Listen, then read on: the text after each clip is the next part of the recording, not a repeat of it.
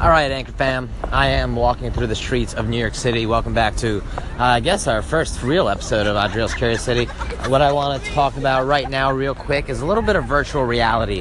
Had some interesting conversations about it over the last couple days, and I want to hit you with a few points about why I think it's just not going to work. We were talking about it in 2015 as an amazing thing, but people have been talking about it as an amazing thing for like 25 years now, and I don't think today is any different.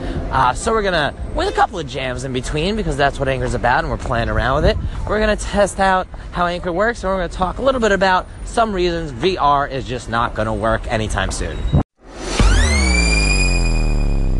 Alright, one of the most important things of virtual reality actually being accessible beyond gaming. Yes, we understand it can be amazing for gaming, for somebody who's got 3 hours to sit at home, put on their headset, and be immersed in this incredible virtual universe of zombies and people shooting each other and all those great things that you can do in virtual reality. Sure, agree that exists, but the very problem there is what I just said. You need to be there for 3-4 hours at a time to gain value from it. This is not something where you can check your phone quickly, play 3 minutes of Angry Birds, send a tweet, check your Facebook news feed. This is not going to create that same sort of crackhead, we're all addicted to what we got going on situation that most technologies have created so far. So the first problem with virtual reality is nobody's got 3 hours or even an hour to sit down and immerse themselves in the world. It can work for film, it can work for games, it can't work for big time games, it can't work for the same sort of quick checks, addictive interactions that we're used to in most of the technologies that we have. Okay, here's the next problem. The first one was the fact that nobody's got time. The second problem is the headset.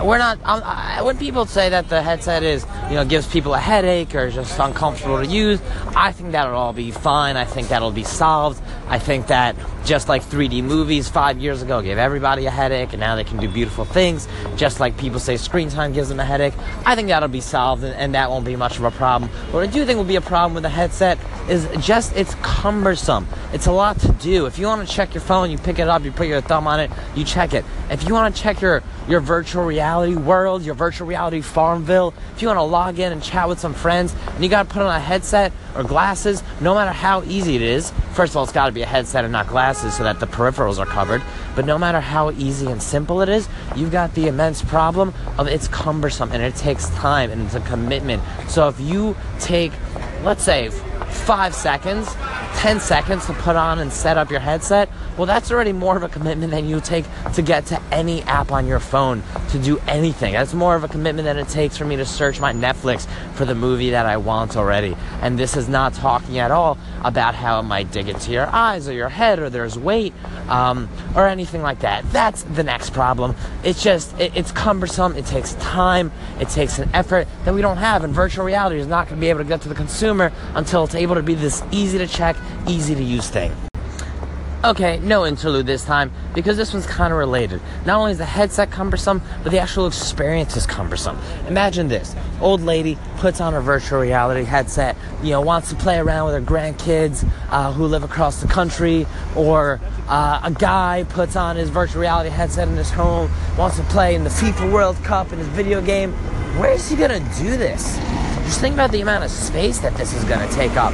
Think about the amount of movement that exists in virtual reality in a game like soccer where you're running around, or in any shooting game where you're on the ground. Or just think about, most people have probably seen that cardboard box that Google put out. Every time I'm in that, I'm walking around and I feel like I'm grasping at the rainforest that I'm ziplining through, or whatever activity I'm participating in. I can grab and throw over my TV. If I'm physically unstable or physically unhealthy, I can trip, fall, and hurt myself. To be able to use virtual reality effectively, we're going to need space that really just doesn't exist outside of somebody living alone in a cavernous home with video games set up. That same person is probably the same person who can game for 3 hours and play video games alone. Same person, somebody who probably doesn't mind putting on a heavy virtual reality headset to shoot zombies or play video games. But for the average person, if they want to immerse themselves in VR, they need space, they need time, and they need to get over a hill, get over a hurdle. That's just very difficult to do. So where can virtual reality work? Alright, here's what I think.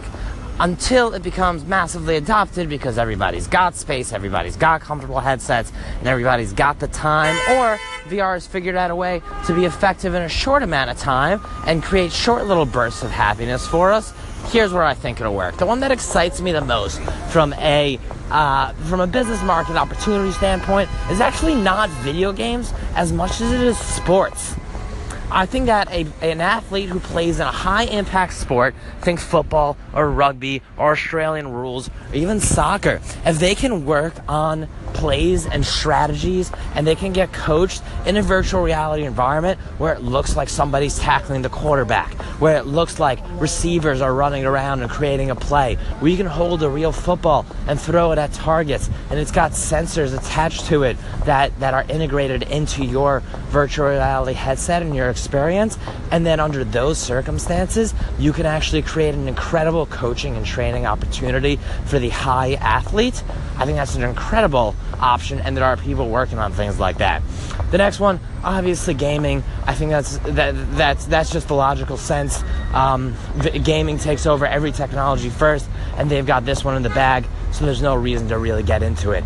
The last one, there's a lot of discussion about virtual reality social circles, about either for social purposes, for work, for remote teams who don't necessarily work together and need to be able to communicate effectively, and Facebook, Mark Zuckerberg, at one of his recent talks, launched his Facebook for Work Oculus event, and he showed how, oh wow, amazing, a bunch of avatars can live together in a virtual reality space and talk, and you can go check in on his dog and his wife, and that's all absolutely wonderful.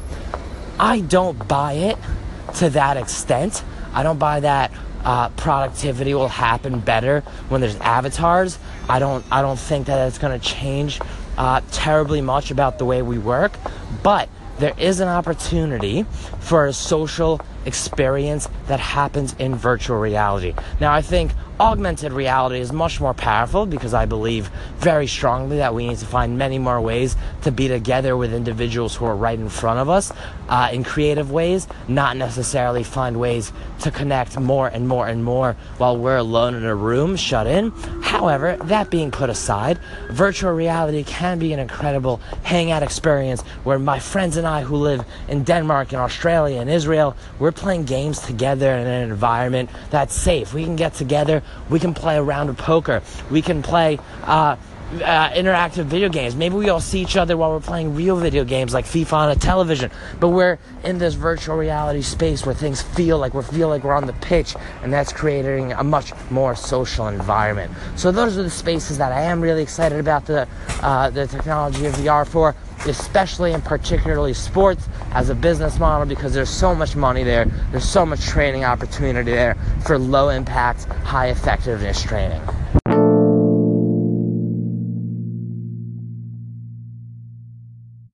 Oh my goodness, and I completely forgot to mention virtual reality for education. Imagine being a 4th grade student learning about the Civil War, and instead of reading from a textbook that's probably misleading you, and instead of watching a documentary that was probably recorded in 1980 by PBS, you are actually placed on the scene, and you're able to see what it looked like. You're able to understand the carnage. You're able to discuss how the tactical strategy of the battles, who the actual heroes were. You're able to be placed into these environments. Imagine being a botany student, a college or a graduate botany student, and you're living somewhere in rural Kansas, and you will never be able to see what the Amazon rainforest looked like unless you are actually able to walk through it, and you're able to at least feel like you're interacting with the plants, and you can be guided, and it can be curated, and it can be immensely informative and educational. And I think that is one more enormous opportunity there. Business model wise, who's going to pay for that? Who's going to buy it? Advertising and education, well, that's just an unfortunate way to go. There actually needs to be sources who are able to purchase and pay for this very complicated but very important technology. Do schools have enough money to supply that? Is it Microsoft or Apple or Google? who are sponsoring these things in order to help children become better educated or understand their development environment more.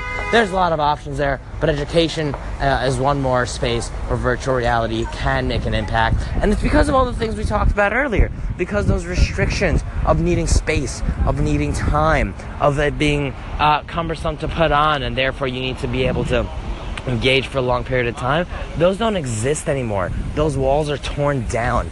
And so once that all happens in education, you're in a big classroom, you're in the gymnasium, and you can walk around and experiment while you're guided by the teacher. It's cumbersome, well, so what? You're going to be in this world for an hour taking notes, understanding what leaves look like, or whatever it is you're doing. And it just all becomes a lot easier to engage in a virtual world in the sphere of education for all those reasons.